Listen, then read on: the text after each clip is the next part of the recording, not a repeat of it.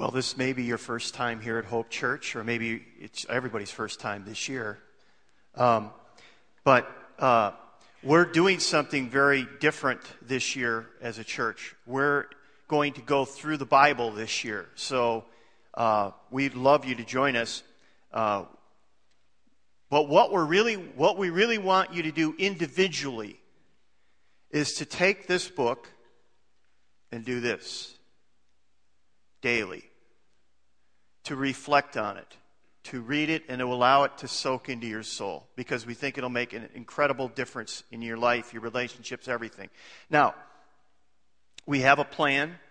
This is a reading plan. If you have like an old school Bible, I mean, you might have, a phone or an iPad or something like that, or your computer that you use. But if you use the old school, we have these.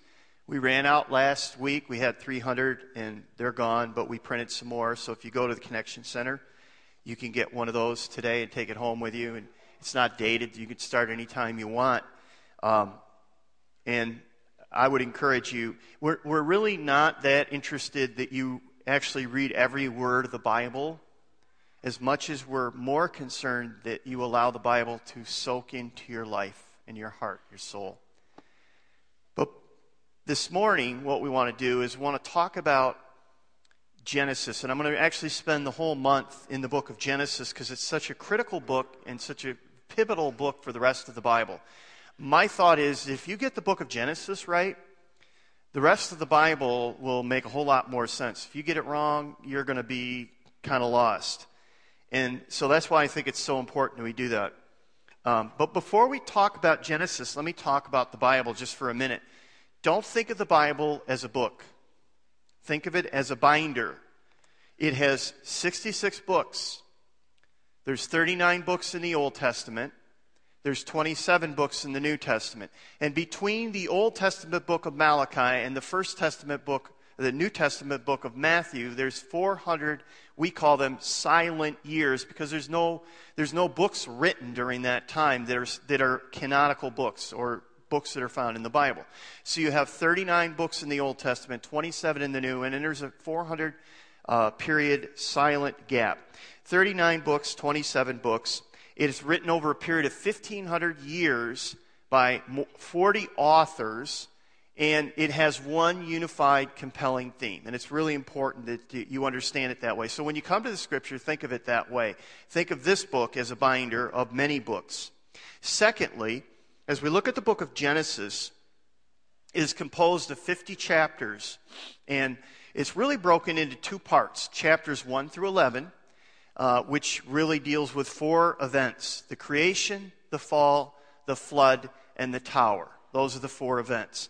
And then we come to chapter 12, which is a pivotal chapter in the whole book of Genesis, and right there is where God makes a promise, a covenant with Abraham. And the rest of the book is about Abraham and his descendants. And so we have 4 events in the first 11 chapters, but then 12 through 50, we have 4 people. We have Abraham, Isaac, Jacob, and Joseph. Abraham's son is Isaac, Jacob, Isaac's son, and so on, Joseph. So that's the book of Genesis. Key passages in the book of Genesis. Genesis 3:15, we're going to look at that next weekend and talk about the implications of that. Genesis chapter 12, probably the key chapter in the book of Genesis, maybe in all of the Old Testament. It's just an incredibly important chapter. It's where God makes a promise, a covenant to Abraham. And we're going to talk about that. And then in 3 weeks, we're going to talk about Genesis 50, verse 20. And in that statement there, Joseph makes to his brothers it has incredible implications for our lives. And about what's going on, and how do you deal with hard times, and how do you deal with treachery, and is God in all of this? And so we're going to look at that. So that's where we're going to be. But this morning, what we want to do is we want to look at the first 2 chapters of Genesis 1 and 2. And many people, as they study the book of Genesis, as they read through it, they get lost in a lot of this, what I think is sideways energy. For instance, are the days the 7 days of creation, are they literally 24-hour days? Is Genesis 1, is Genesis 1, 2, Genesis 1, 3, that gap there, is it describing a recreation of a lost world? Is science and Genesis 1 in conflict with one another? I mean, if I believe in the Bible, does that mean that I have to throw my brain out? And is there's this conflict between science and the book of Genesis? Does Genesis support evolution? Well, these are interesting questions, but they're not the concern of Genesis. Genesis has no concern at all of any of these questions. Here's the key point, and I have this in your notes. I checked to see. I thought I did, but I wanted to make sure. And to me, this is a really important principle as you approach this book. And remember, the whole point of this series, the whole point of this year is that you'll take this book individually and you'll open it up like that and you'll read it for yourself. But here's the key point. The Bible isn't written to you. It's written for you. And that's a key distinction that's very important to understand. It's not written to you, it's written for you. And I'll explain what that means. Genesis was not written to address our burning scientific questions. In fact, the Israelites would have never asked, they would have never pondered these questions. They had a very different view of the cosmos than we do. For example, this is their view of the universe. This is their view of the world around them, of the stars and the sky and the earth. They didn't know the stars were suns. They didn't know the earth was round and moving through space. They didn't know the sun was further away than the moon. They believed that the sky was material just like land. They didn't have rockets and satellites and telescopes. And here's the interesting thing. In all of this, God wasn't concerned with changing their view of the universe, of the cosmos. He wasn't concerned to say, oh boy, you have this whole idea of the universe. It's all messed up. We've got to straighten you out somehow. It'd be like an adult trying to explain to a 7-year-old how an internal combustion engine works. How much detail do you go into? Johnny, let me explain fuel injection. No. So God isn't concerned with that. He communicated to them in their own cosmological knowledge. The point is this. If we try to approach Genesis 1 with our modern view of the cosmos, we're in danger of changing the original meaning of the text. We're not honoring the Word of God. Genesis, again, is not written to us. It's written for us. To properly interpret Genesis and the rest of the Bible, we must interpret the cultural context. We can't impose our 21st century culture on these passages. If we push our 21st century understanding onto passages like Genesis 1 and 2, we're not going to understand the original intent of the author. So here's some key things to take away from all this. And I think I'm doing this because if you don't understand, if you come with a 21st century approach to the book of Genesis and make it read like it was written 3 weeks ago, you're never going to understand it because it wasn't written that way. Here are some key points to take away. Number one, Genesis has no comment on most of our science cosmic questions. It has no comment. It's not answering those. Genesis 1 was written to people who saw creation as functional, not physical. In other words, to them, existence, to us, existence is all about physical. How did it come about? How did it happen? What brought it to, we use words like the Big Bang. We talk about the expanding universe. We talk about black holes. We talk about all this stuff. And we're trying to get our fingers on it. In this culture, it was all about function. They just cared about the function. They didn't care about how. And think about it. When you read the book of Genesis, if you've been doing your reading, you read through there, how does it describe how God made things? And God said, let there be light. Okay, could you give me a little more detail? He spoke and it was. So it's not trying to describe how he did it. That's not the point. And yet most of our questions is, how did it happen? How did it happen? How did it happen? Doesn't say, doesn't care. It's really all about function. Now, I want to talk about the overall theme of the book of Genesis and really the overall theme of the Bible. Because this is really important to understand it. Because, if you say, well, what's the Bible all about? I don't know. Hopefully, if you don't know that, you'll walk out here today and say, I know what the Bible's about. That's one thing I know. Here it is. This is a little long. It's a little lengthy, but I think it's in your notes, but let me read it to you. God, for some unknown reason, chose to be with man. He provided a perfect environment where he could be with man. Adam, the first man, when given an opportunity, chose to be his own God. The rest of the Bible is a story of how God would restore this relationship in spite of man's continual and constant rebellion. That's the story of the Bible. Now, how does Genesis 1 and 2 fit into this overall theme? Well, simply this. Genesis 1 and 2 sets the table. It is God creating this perfect environment so that he and man, Adam and Eve, could walk together and have intimate, close, personal fellowship with one another. God wanted to be with man. They had an open and personal relationship, and that's what it's all about.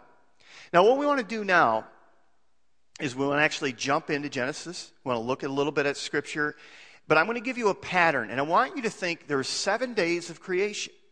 And I want you to think of the 7 days of creation like this. I want you to think of the first 3 days, and then the second 3 days, so days 1, 2, and 3, 4, 5, and 6, and then day 7. So we'll have a couplet.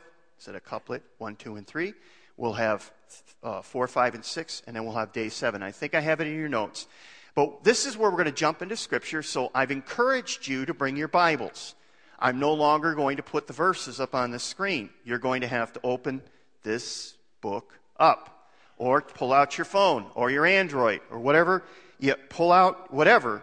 But we're going to start reading in Genesis chapter 1, and it's on...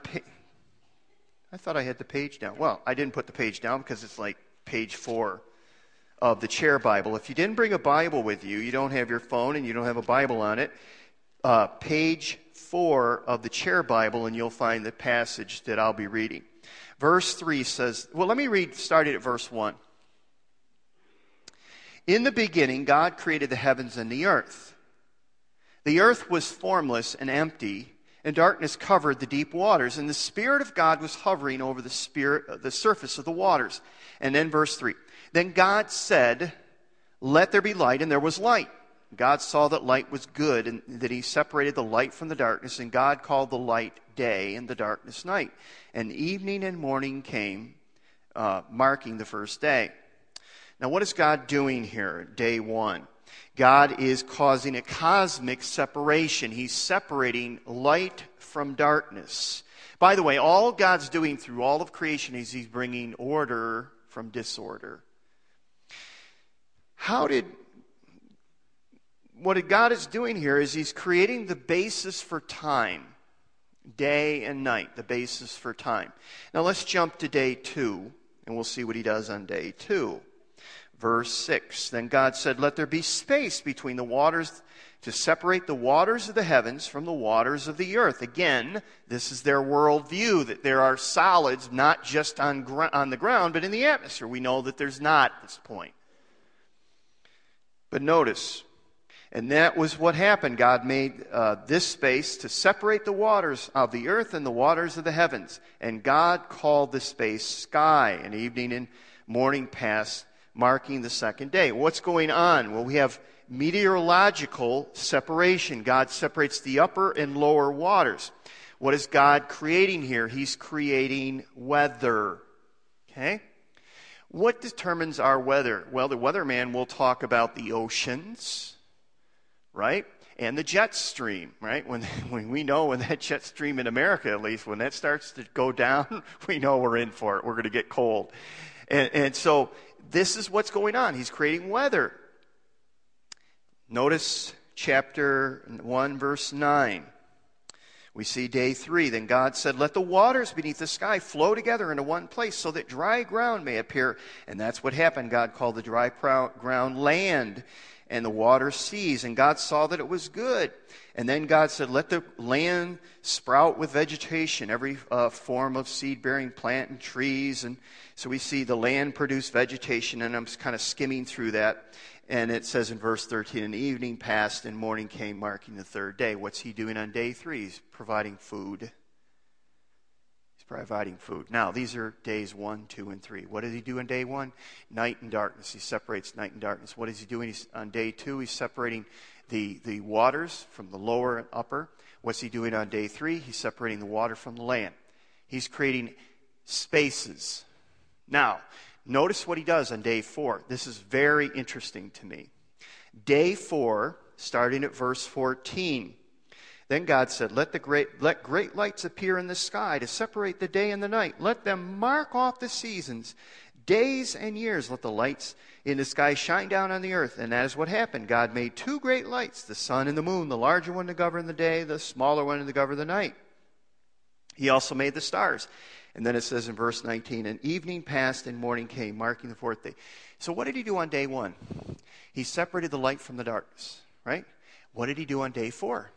He populated that space with the sun and the moon and the stars. Do you see how day 1 and day 4 correlate? First, he creates the space.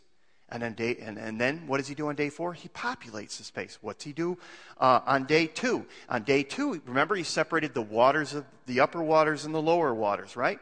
What does he do on day 5, which corresponds to day 2? Verse 20, then God said, let the waters swarm with fish and other life. Let the skies be filled with the birds of every kind. So that God created sea creatures and every living thing that scurries and swarms in the waters and every sort of bird, each producing offspring of the same kind. And God saw that it was good. And he blessed the day. And evening passed and morning came. So what is God doing in day 5? What did he do on day 2? He separated the waters, the upper sky and the lower waters. Now what's he doing on day 5? He's populating the sky. He's putting the birds up in the sky. What's he doing in the waters? He's putting the marine life in the waters. He's populating. In other words, days 1, 2, and 3, he's creating the spaces. Days 4, 5, and 6, he's populating those with the actors of those spaces. Now, let's look at day 6. Verse 24, then God said, let the earth produce every sort of animal, each producing offspring of the same kind, livestock, small animals that scurry along the ground, and wild animals. And that's what happened. God made all sorts of wild animals, livestock, small animals, each able to produce offspring of some kind, and God saw that it was good. And then verse 26, and God said, let us make human beings in our image to be like ourselves. They will reign over the fish of the sea and the birds of the sky, the livestock, all the wild animals. And in verse 27 it says, so God created human beings in his own image. In the image of God he created them, male and female he created them. Now, I don't have time to go in on the whole image of God thing. I could do a whole series of messages on that, how we are image bearers and all the implications that has. All I want you to see is this. On day 3, what did he do? He separated the land from the water. What does he do on day 6? He populates the land. He puts the actors on the land, the animals and man. And the man, what is man supposed to do? He's supposed to be the caretaker of all of the creation. So we come to day 7. And most of the time in the past, as I've heard day 7, it's like, okay, that's kind of like okay, God didn't know what to do on day 7, so he kind of just sat around, put his feet up, and took a rest. Said, okay, I guess I'm done, And I think that couldn't be more wrong. Notice chapter 2. So the creation of the heavens and the earth and everything in them was completed on the 7th day. God had finished his work of creation, so he rested from all of his work. And God blessed the 7th day, declared it holy because it was the day when God rested from all of his work of creation. Now we usually look at creation, or the 7th day, and we say, oh, that's just God resting. It's just kind of an off day. Don't know what to do, No. It's the crescendo of creation. Here's what's going on in day 7. The whole cosmos of creation is God's temple, but the Garden of Eden is his sanctuary. And God resting means that everything is ready for the presence of God. And on day 7, God joins himself to his creation. When I mean joining, I mean he becomes a guest, and he walks with Adam and Eve, and he begins to have a relationship with these people. The point of Genesis 1 and 2 is that God is taking up residence in his temple on day 7. It's not a break in the action. It's the pinnacle of creation. It's the pinnacle. Now, there was a professor when I was at Moody, John Walton, and he used a good illustration that kind of ties this all together. And he said the best way to think of creation in Genesis 1 and 2 is to think of it as a factory. And so what is going on in Genesis 1 and 2?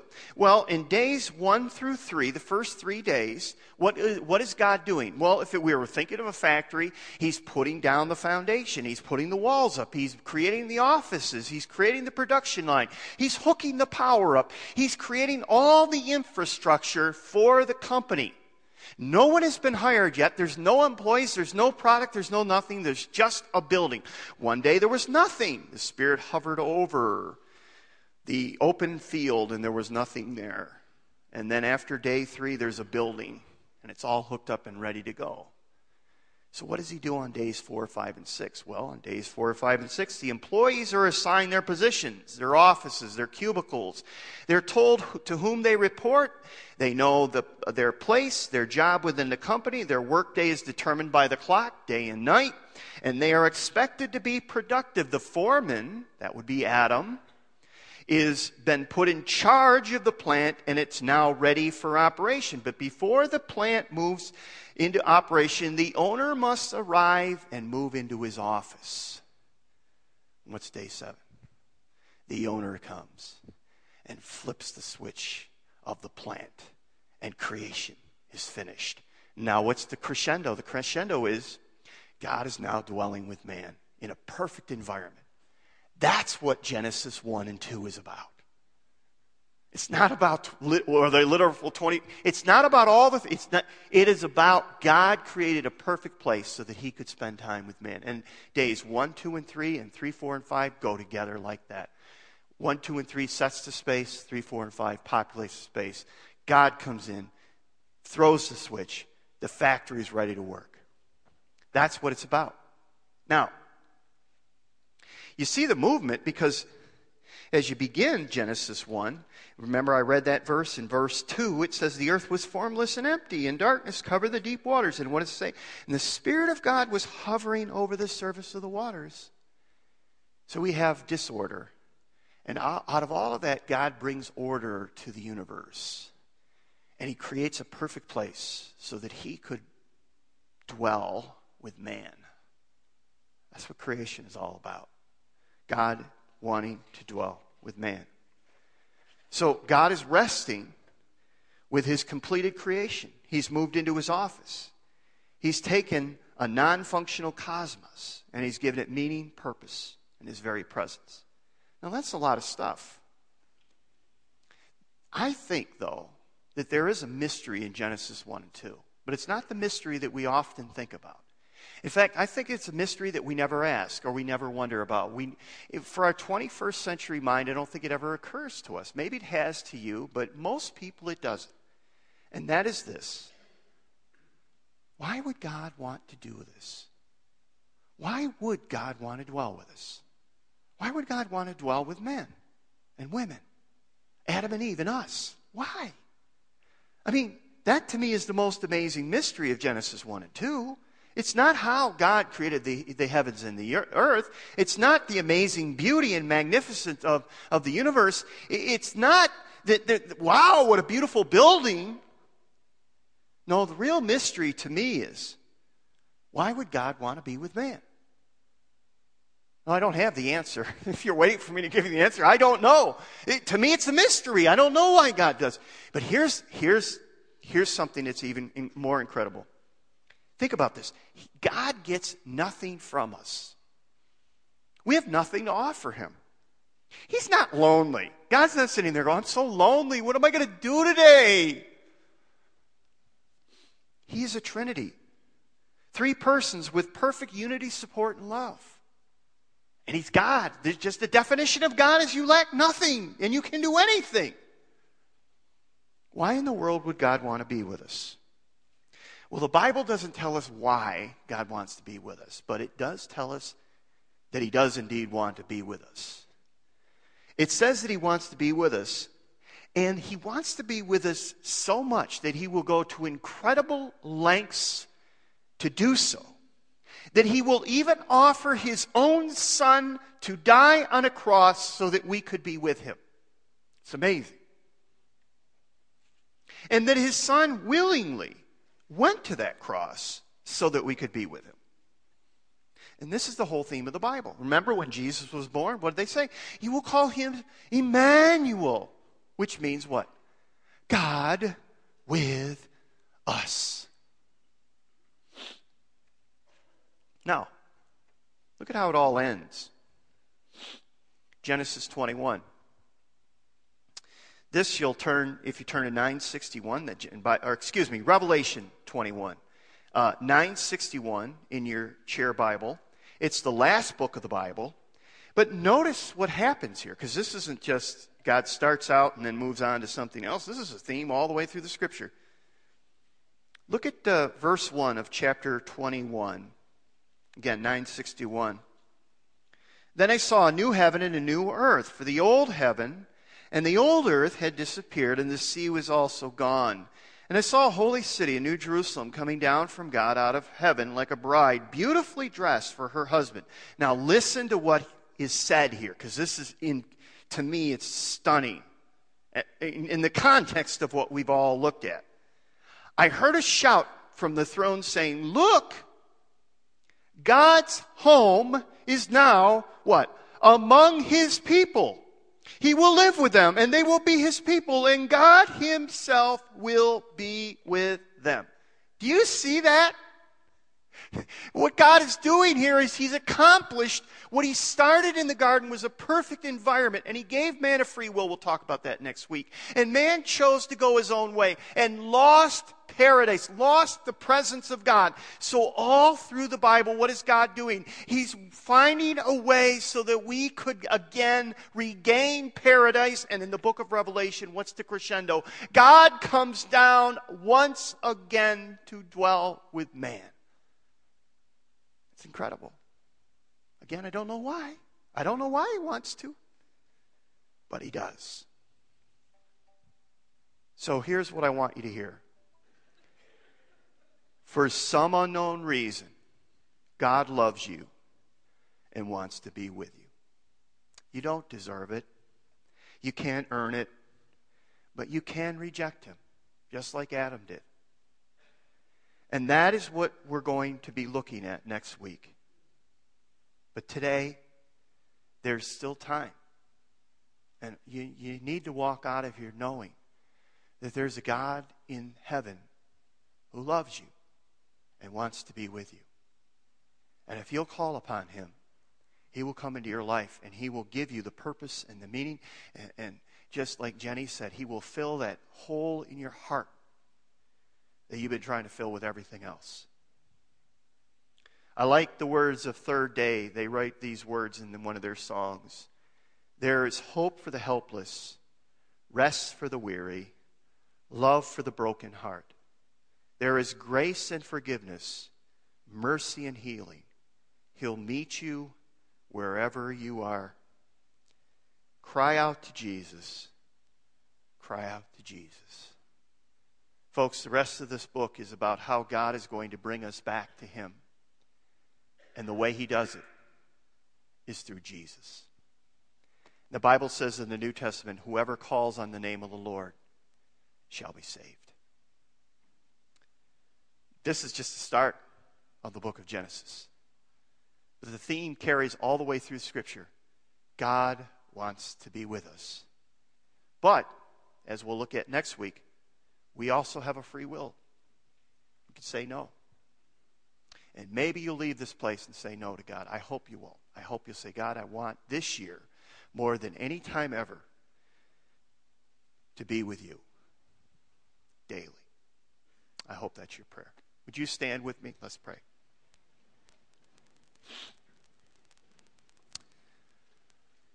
Our Father, it is stunning, amazing, and beyond our comprehension, that you would desire to be with us.